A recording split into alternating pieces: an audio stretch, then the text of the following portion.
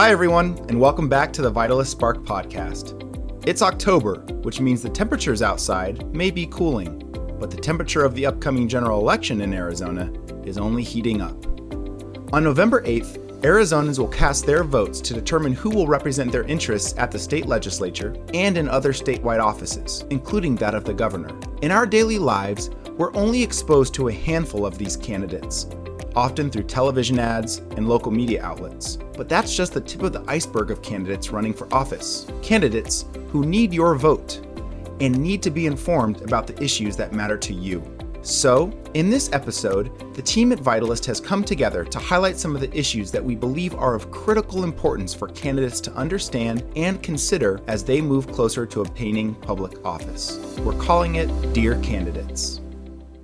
We are thrilled to be joined today by my colleagues here at Vitalist Health Foundation to talk about the upcoming election, specifically talking about things that we think are going to be really important for candidates to know.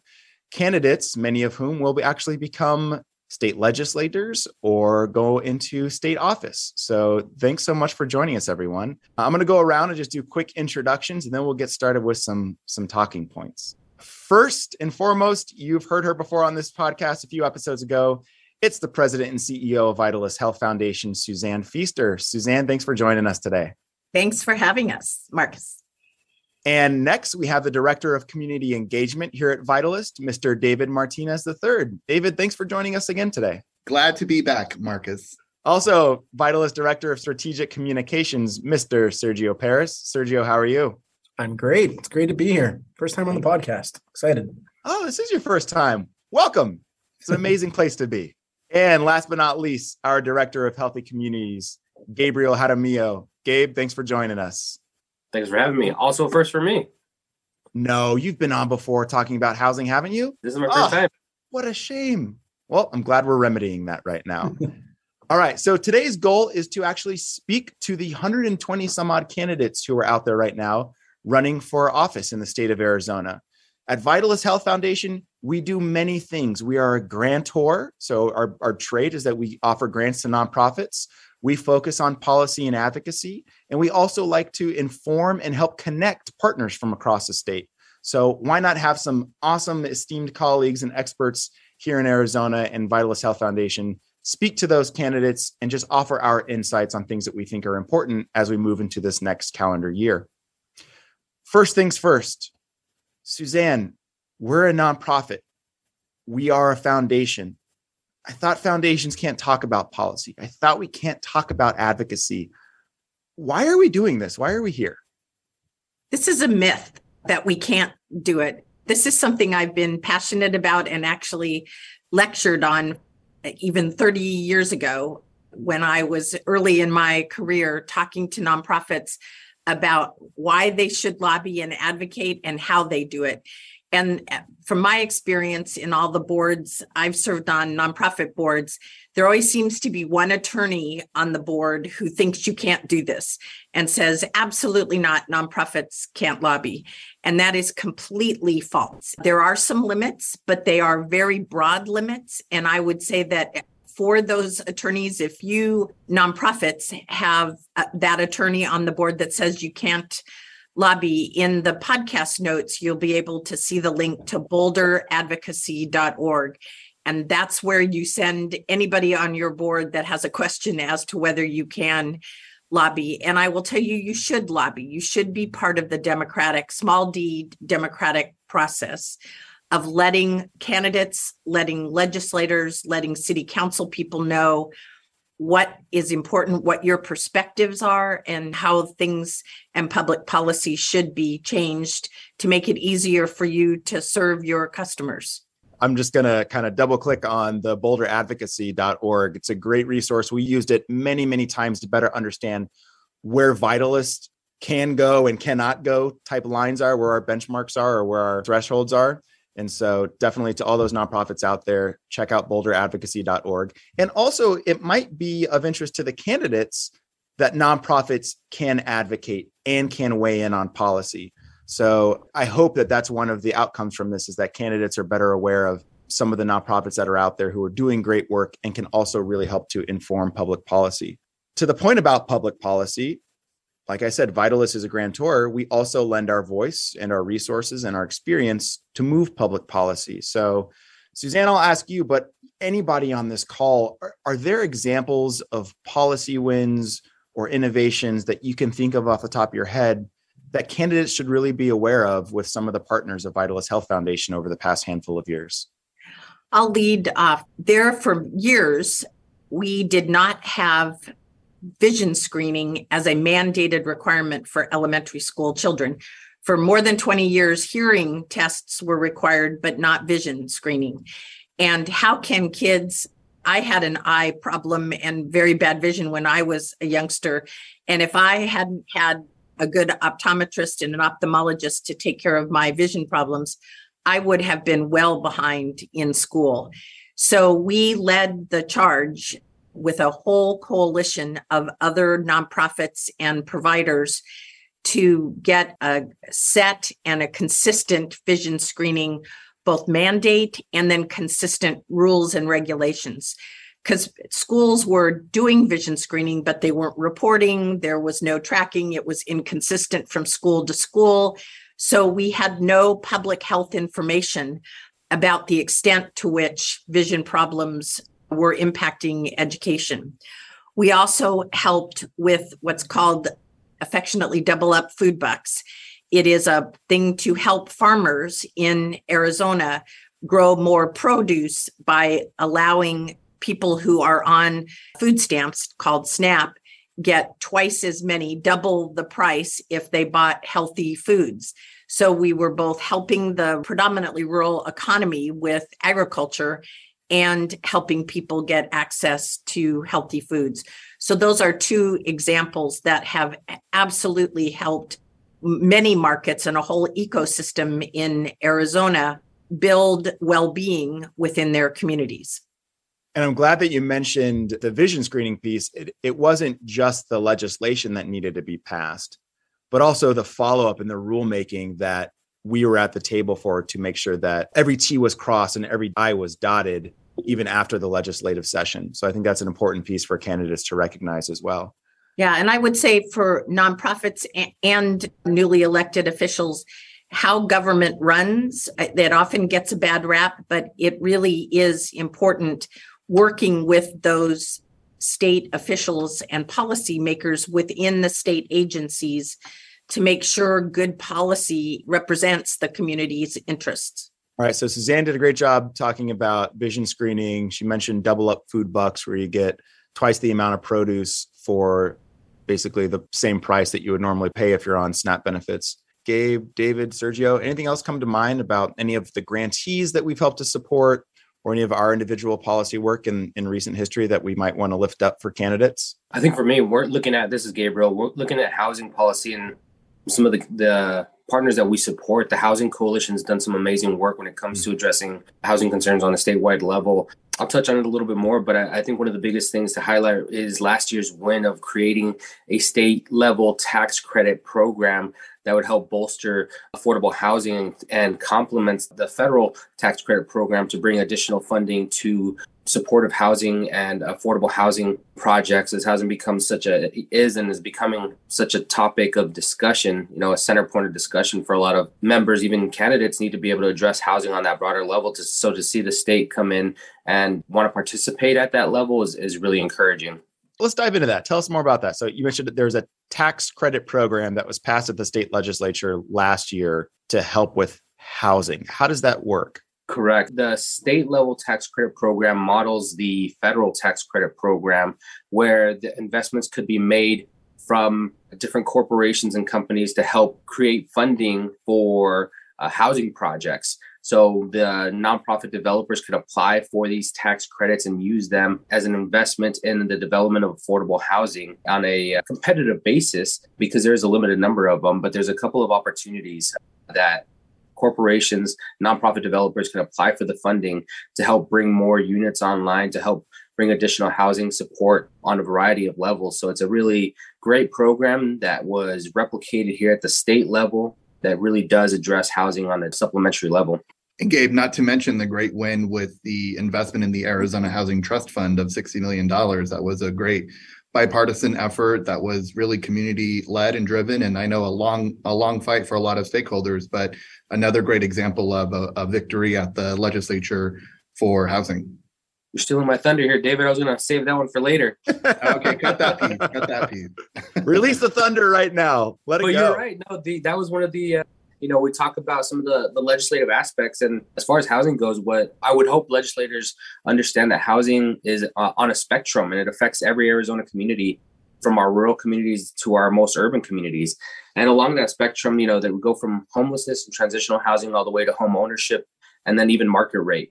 So we're seeing stress on the entire spectrum. Yeah. David mentioned that the Housing Trust Fund, a $60 million addition to the Housing Trust Fund, is a great boost to help fund additional programs, specifically addressing housing, whether it's providing additional vouchers or providing subsidy for some affordable housing projects. But we also need to look at other aspects and highlight some of the wins, affecting housing as we speak. So eviction dismissal, that was a big win this session to help seal eviction records for individuals that didn't go through the eviction process, but still had that on their record. When somebody goes to apply for a voucher or applying for housing and they see an eviction on their record, it automatically paints a bad picture for somebody applying for that, whether they were evicted or not. So that's a great win for individuals trying to move past some of the history that they may have on their record and sealing those records. So that was a big legislative. On that point too, one of the things that we always talk about at Vitalyst is that these individual issues that at the state legislature and in public policy, it's kind of siloed, right? It's like, this is just housing and this is just food and this is just healthcare.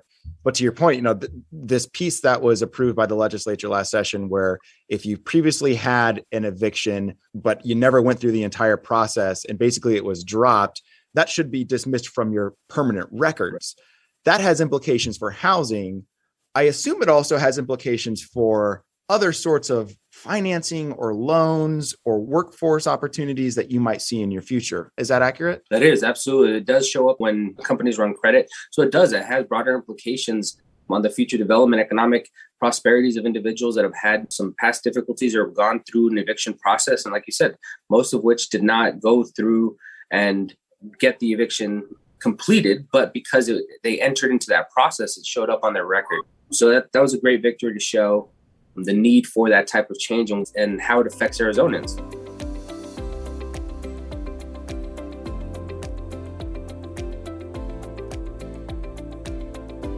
I think that another one, you kind of mentioned some of the silos, and that's another thing we really hope that elected officials really tune into, is how departments can work together. We know that the Department of Education, the Department of Health are all working on housing. And how do we have the Department of Housing work with each of their major partners to address housing on that broader level? If there's resources, each one of the departments is siloed and has their own resources and has their own initiatives when it comes to addressing different aspects. Housing and health are one of those.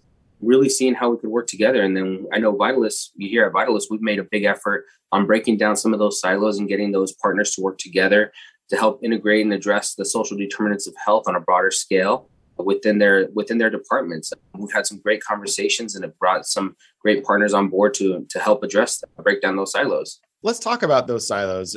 David, you're director of community engagement. What that means practically, a large part of your job is helping to design and implement some of our larger grant-making processes. How have we thought about this historical siloed approach and how we recognize that that's a real thing, yet our grant-making and the partners that we're helping to support need to kind of, yes, recognize that, but also evolve beyond this individual siloed approach? What sort of things are you thinking about implementing here at Vitalyst that candidates should be aware of and maybe even consider as they're introducing legislation or passing policies, aspects that they might want to take with them? Yeah, I think we'll just continue to implement the two-tiered grants program that we have outlined here at Vitalyst that really is focused on that upstream approach to improving the health of people in our communities. And of course, we see health as much more than just healthcare. I mean, Suzanne and Gabe just gave great examples of policy wins that our Vitalyst and our partners have secured that include some things outside of the traditional sense of healthcare or medicine, like healthy local foods and housing, the entire spectrum of housing. We know that those upstream approaches to improving health often include policy, systems, or environmental change. Those are big hairy, audacious goals, sometimes seemingly unattainable, especially with advocating at the legislature or working with state agencies or the governor's office. It's often not possible with just one organization, one elected official. It takes a village. It takes great collaborations. And that really is a key component to a lot of our programmatic work at Vitalist, but something that we really, really stress as part of our systems change grant and Spark grants, which are specifically meant for collaboratives working towards systems change, breaking down those silos, looking at all of the intersections of the elements of a healthy community. David, you mentioned our intent to go upstream. It's not just medical care, getting individuals the medical care that they need, but it's also asking, why do those individuals need medical care in the first place? Why do they have access or not have access to certain aspects of life that drive health ultimately? And Vitalist has recently really put a flag in the sand saying that civic health and civic engagement, that's one of those upstream factors that can dictate whether or not a community is able to access health and well-being. As our local lead on civic health, can you talk a little bit about how are you thinking about civic health and its connection to community health? Yeah, and I get really excited when we talk about civic health. I nerd out a lot on this, so forgive me if I go a bit astray. But first, for elected officials, thank you. You are working to improve the civic health of Arizona by putting your name forward to be considered by the electorate, by the voters here in Arizona. You are volunteering your time. You are becoming a public servant to make our state even greater, to work to improve the health as we frame it of our residents and our community. So thank you for being in the arena and working to strengthen civic health. The way that we frame civic health is often challenging because it encompasses a lot, but it really boils down to the simple fact that Arizonans are coming together every day to tackle our toughest challenges. That really is how I see civic health, is how communities organize and work together to improve the health of their communities or tackle their toughest community challenges. And in my role at Vitalist, overseeing our grants and capacity building program, as well as our priority around civic health, I get to talk with Arizonans throughout the state that don't look at red problems or blue problems. They're just looking at their neighborhood problems, community challenges, and coming together across political spectrums to tackle their toughest challenges. Everything from accessing care and services in rural parts of Arizona where it is a bit more challenging to receive that care, or to tackle things like improving their streets and making it a bit more walkable, say. So that's really how I see civic health and how we frame it here at Vitalist.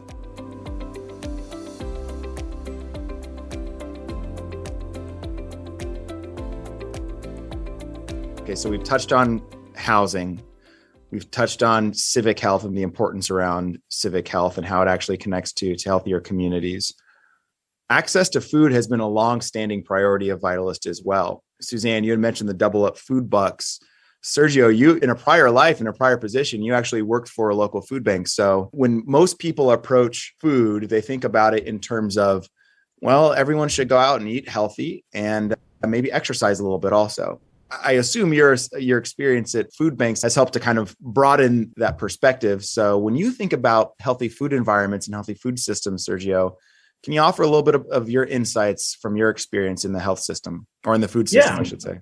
I think for the candidates, what they need to realize is that it's not just about accessing healthy food, creating healthy habits. The communities in which we live don't often yield those opportunities. It's easy to think about food deserts like downtown Phoenix, which up until a few years ago didn't have an adequate grocery store, or places like Levine, where if you're distanced out from a grocery store, it's going to take you a couple bus rides to go pick up food at a local Walmart or what have you. Or examples like if you go a little further north in Phoenix, go up to Cave Creek and you hit Dunlap, you're going to see a Fry's, and then you're not going to see a grocery store for a long, long time. And so those communities don't have the access to fresh, healthy foods. That doesn't mean they don't have access to food. It means you're going to be able to access your local Circle K, where you're going to get Velveeta and shells, things that are terribly calorically dense, not healthy options, and it's going to create problems for people in our communities, things like diabetes. And so I think for candidates, what they need to know is where their local food deserts are. It's not just taking a drive through your community and think, all right, I just hit a grocery store. When am I going to see the next one? And if you don't see it for a while, then you're probably in a food desert. The people who are in that community aren't going to have access to that food. They're not going to have access to fresh foods. But I think in a broader sense, if you want that education on how food systems truly work, I would say all candidates should do what David used to do over at St. Mary's Food Bank, which was tour and give education lessons on how food systems work. When he was at St. Mary's Food Bank, he would take in legislators and show them, look, this is how a food bank works, right? You think, all right, there's this hub in Phoenix where there's a food bank, but there's, another 350 local food pantries with whom that food bank might work. And that's how food systems really work. At the end of the day, we don't have a food problem in this country. We have a distribution problem. It's a logistics issue.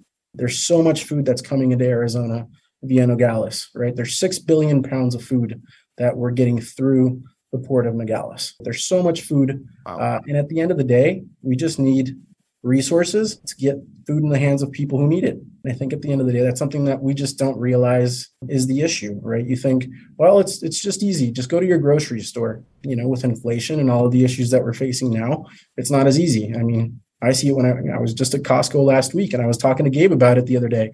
A block of cheese that used to cost me $5 is now $10. And I think for families who, are hitting wages that are stagnant, these things are hard.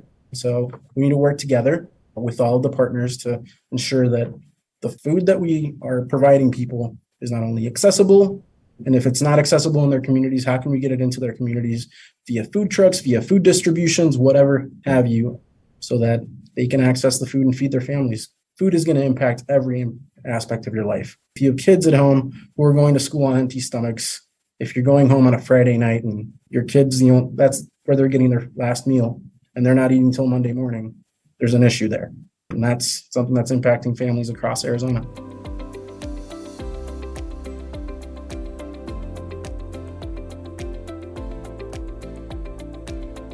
Well said. It's yet another example of how food is not just food. It is so much more. It's economic. It's anytime families get together for holidays, it's centered around food. So there's an aspect of community and social cohesion that's around food as well. Another aspect that Vitalyst doesn't always dive deep into, but is more than just the issue that people often see on the surface is education.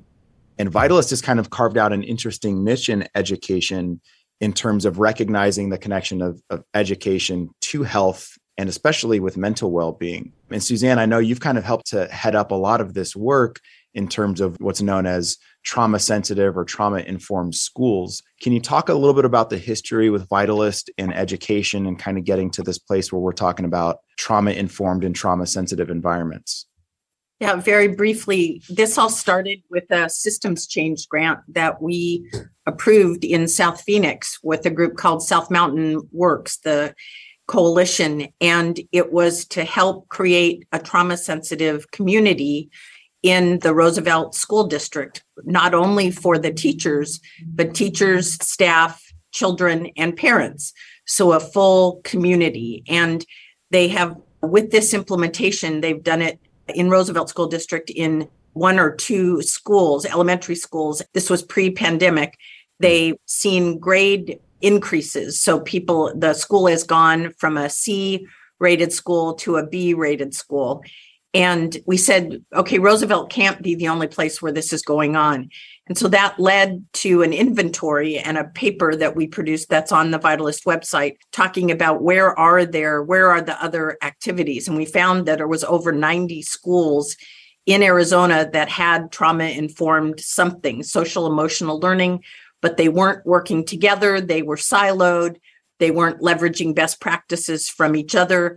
So we have helped to do that, and again, helped the coalition through the ACEs Coalition, Adverse Childhood Experience Consortium. And because of the pandemic, there was money in the Arizona Department of Health Services budget, in the Access budget, and in the Arizona Department of Education budget, all for schools, all for implementing social emotional learning.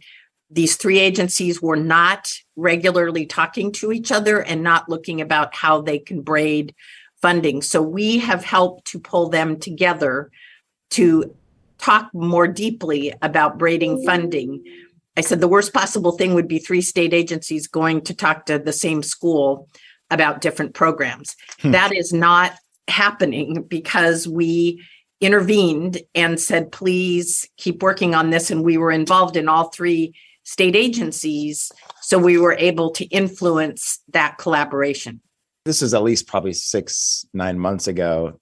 There was also a lot of talk about the need for, and I'm going to try to get this term right, an interagency council on housing, to the same point that it's not just a single agency's responsibility to make sure that there's a decent education system, that the roots of a good education system are connected to many other aspects. Gabe, what's the right term on that? Interagency Council on Housing was something that the state had several years back and was kind of disbanded. But to the current director of housing, Tom Simplot's credit, he's been really working hard to make some of these connections with other departments. And we've been working alongside him to get the Department of Education and the Department of Health all in conversation in unison to try to address some of these issues. I think one of our current projects aligns itself well with that when we're talking about education and having local schools continue to be the hub for the community. And we're trying to figure out how we can use school land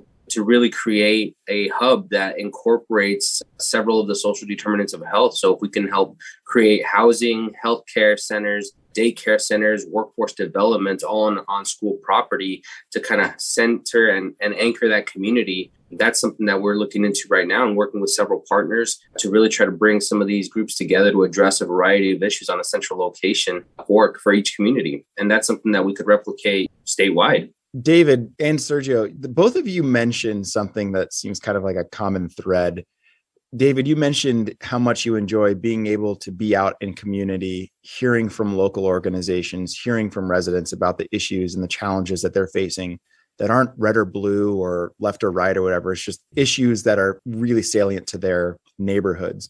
And Sergio, you mentioned the importance of anybody, whether it's folks on the Vitalist team, elected officials, being out and being able to see things like a food bank or the resources that are ultimately providing or not as effectively providing resources to community. So I'm curious, if you had 120 some odd candidates right in front of you, and you wanted to offer them any sorts of insights or words of advice on how to stay connected to community and really understand what's actually going on, juxtaposed to what's all the noise that we hear in the news or down at the state capitol, what advice would you provide to them?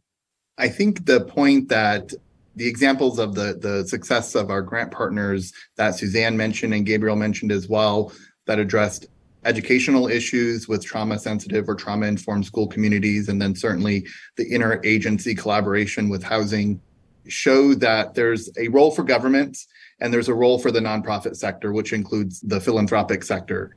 So elected officials should definitely get to know the subject matter experts in their community that are tackling some of the toughest challenges that they'll face at the state capitol or in their role with state agencies. So if you have a question about food insecurity in your community, sure, there are very qualified, great staffers that work at the capitol and in our state agencies, but pick up the phone.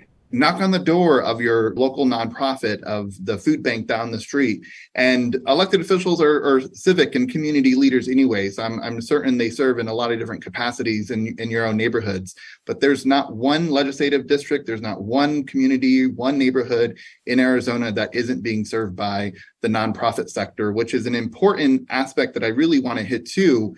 The nonprofit sector in Arizona is tremendous. It is huge.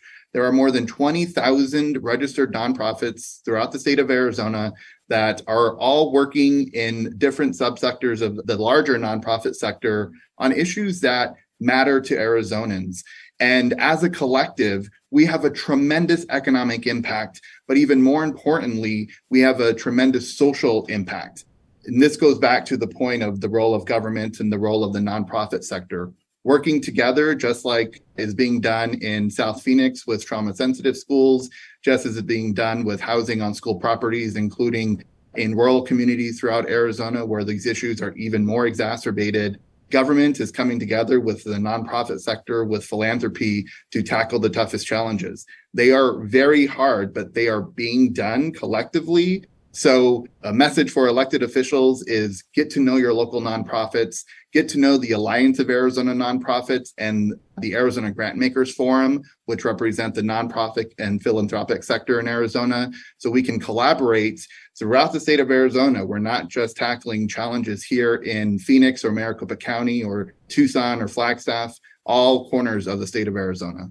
I think echoing on what David said, and this is going to contradict what I do here at the foundation, but get off Twitter, get off Facebook, get off Instagram, and get into your communities. It's easy to sit there and live in a world of hashtags, live in a world of polarization in which we all live, but get into your community. Go talk to the people, go knock on doors, pretend it's 1995 and you're campaigning that way.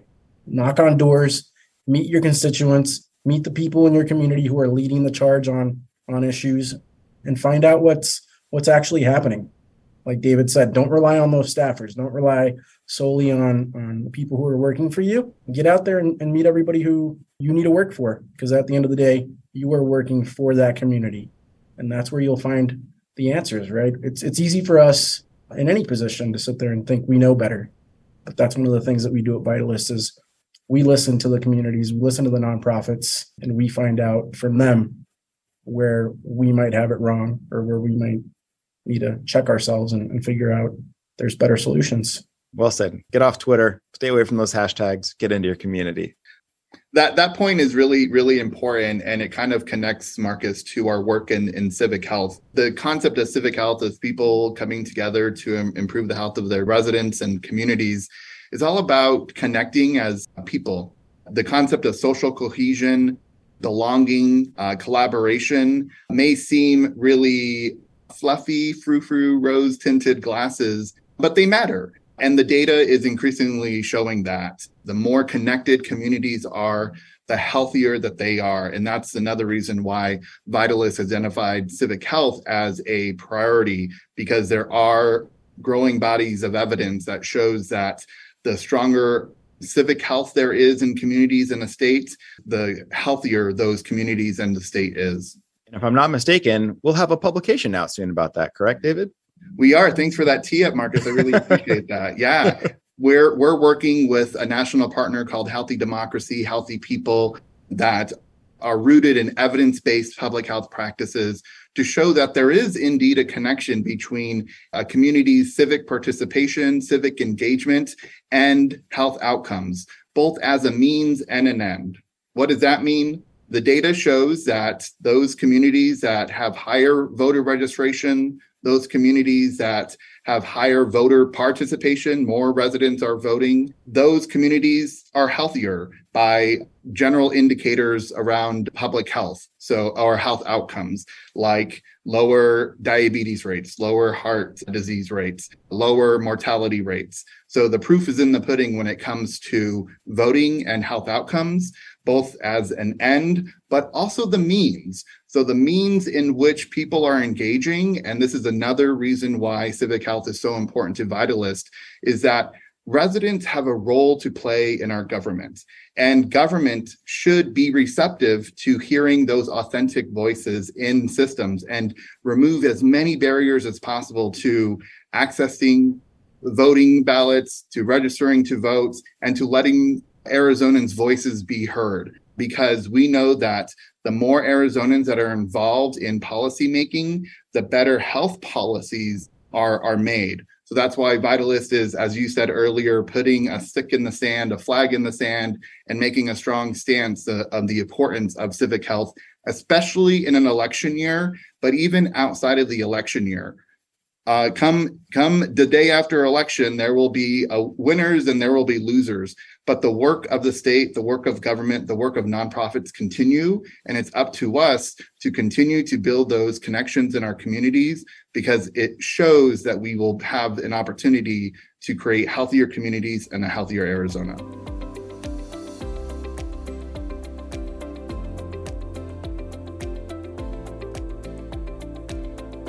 It's a good reminder that the work of Arizona does not begin in January of this next calendar year, once new officials take office, that this work, like you said, continues. It has been happening. So I want to shift to a little game that we're calling Connect 4. We have 4 panelists on the podcast today. Each of you, think of one organization that you think could be really beneficial and really insightful for candidates and future lawmakers. Who would you recommend those candidates get connected to? I'll start. It's the Alliance for Arizona Nonprofits, which has recently merged with the Arizona Grantmakers Forum. And those two groups literally represent hundreds, if not over 1,000 organizations that are serving our legislators' constituents. So you can get two groups in one and really get some very vital information. I'll follow that up with the Arizona Housing Coalition. And again, kind of a 2-for-1 aspect. It's not just the coalition, but the members and the projects that they're involved in. So all the members that participate in the Housing Coalition are nonprofits, agencies, stakeholders in housing from the entire spectrum. But Joan also represents the affordable housing community when talking to a bipartisan committee about the future of housing in Arizona. It's an extremely important piece of information to understand on housing along the entire spectrum with a variety of stakeholders, with a variety of interests. That committee that you mentioned was a legislative committee that was passed and created by the legislature last session, right? Correct. That was a bipartisan bill that was presented. It did not pass in its original form, but created this committee to really analyze the housing situation with the state of Arizona to see how we could best approach it for the next legislative session. I'm going to cheat because I can't choose a favorite partner of ours. You're going to make me choose. It's like a favorite kid. I didn't. No. I didn't say favorite.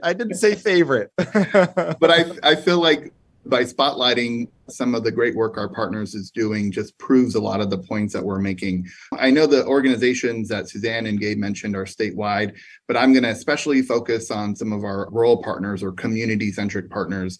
One representing Northern Arizona. So for all those elected officials in Arizona's beautiful high country, definitely engage with the Coconino Coalition for Children and Youth. They're based in Flagstaff and, as their name says, works primarily in Coconino County. But we know that oftentimes rural communities are the hubs of even more rural areas of our state. And they have done a great job with engaging, especially tribal communities and every city and town along the I-40 corridor in Northern Arizona, to recognize that there is intergenerational solutions to the intergenerational trauma that a lot of those communities have faced.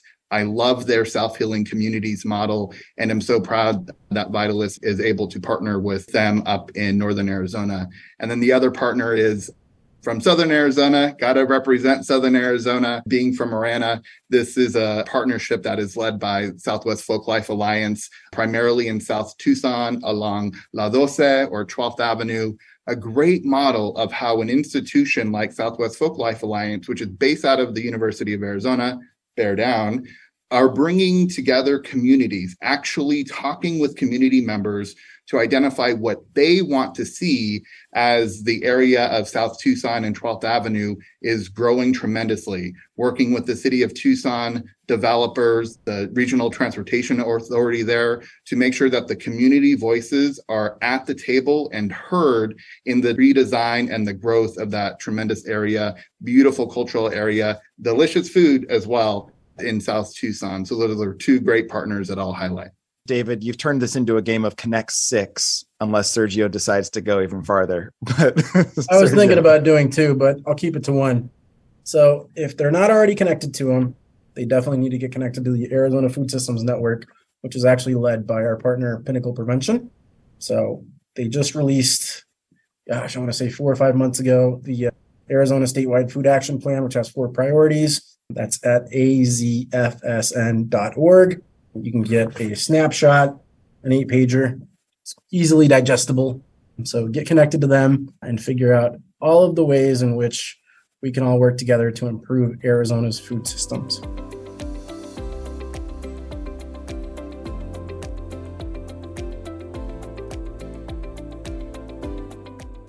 All right, gang. Final question. What's the one thing that you want candidates and future lawmakers to keep top of mind as they move into public office? Step out of your silos. Don't think that housing is separated from food and separated from transportation and separated from healthcare. They're all interconnected. So ask state agencies, how are you partnering with your fellow departments? Break out of the ARS binder to look at just, I can only talk about the education bills. Look at how they intersect and how they collaborate and affect each other. I have to second that. The idea of the economic prosperity of Arizona to every Arizonan is affected by such a variety of topics that include housing, that include food security, that include education. And that interconnectedness is going to be important to bridge those gaps moving forward. We see the impact that the markets have, whether it's the housing market, the food market, whatever it may be, that it has on Arizona as a whole.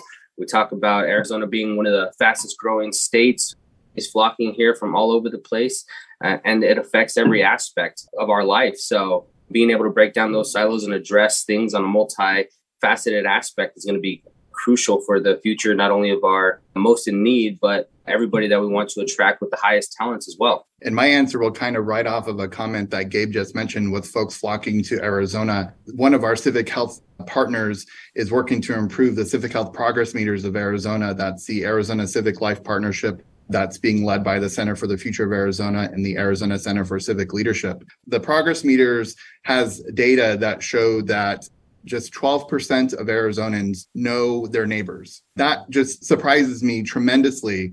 So my message to elected officials will be obviously to get to know your neighbors, to get to know your neighborhoods and your communities, talk with those nonprofits in your districts as subject matter experts, but also as you're down at the Capitol or working in decision-making rooms, talk to the neighbors sitting to the desk next to you, even if they are from a different party or may have a different political philosophy as you, because they too have neighbors, nonprofits in their communities that are addressing similar issues, just like the neighbors and communities in your own district.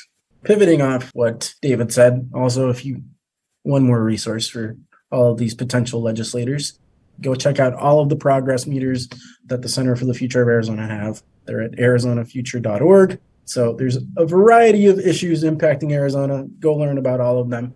And I would say magic wand. Don't forget that you serve everybody in your community, not just your voters. Sergio, I'm going to stick with you. We've talked about a lot of things. Vitalist has this wheel, these elements of a healthy community, 12 different elements that are anchored by health equity and resiliency. We've talked about housing. We've talked about civic health. We've talked about trauma-informed schools. We've talked about housing and schools. We've talked about food systems. We've touched on access to care. How can candidates stay informed with all these amazing things that Vitalist is doing and all these amazing things that Vitalist partners are doing? Well, you can listen to this podcast and share it. If you're listening to it on your favorite streaming platform, whether it's Spotify or Apple Podcasts or what have you, make sure to rate it for us and share the podcast with everyone. Register and sign up for our newsletter. The Vitalist Spark News goes out at the end of every month. It's chock full with tidbits of information. And follow us on social media. We're on Twitter, Facebook, Instagram, and LinkedIn. Follow us on social media, sign up for our newsletter, and follow the podcast and share it with all your friends and family. And if you have any suggestions on topics that might be of benefit, shoot us an email. You can find all of our information on the About Us on the vitalisthealth.org site. Well done. Suzanne, President and CEO, I want to give you the opportunity for the last word. You have an audience of candidates who are listening on this, an audience of nonprofits and other stakeholders. What do you want to leave the audience with? Just that there are a lot of resources at your disposal, and leverage those. Use those to your benefit to better understand. I know there are days when you're going to have 15-minute meetings with people. And so having a chance to get different perspectives is challenging. But as Sergio said, you represent all interests, and it's important to hear from them. So allow for that interdisciplinary approach when you look at resolving challenges. Sergio Paris, David Martinez, Gabriel Jaramillo, and Suzanne Feaster, thank you all for joining the Vitalist Spark podcast. That's all the time we have for today. To the candidates listening in, please do not hesitate to reach out to our team at Vitalyst to learn more about the issues and the resources discussed in today's episode. We don't have all the answers, but we're happy to inform and connect you to the best of our ability. And to all of our listeners, remember to make your voice heard in the upcoming election on November 8th. And vote. Vote like the health of Arizona depends on it. Because, well, it does. As always, many thanks to the team at Gordon C. James Public Relations and Rob Trigg at Star Worldwide Networks for production and sound design. Until next time, take care of yourselves and each other.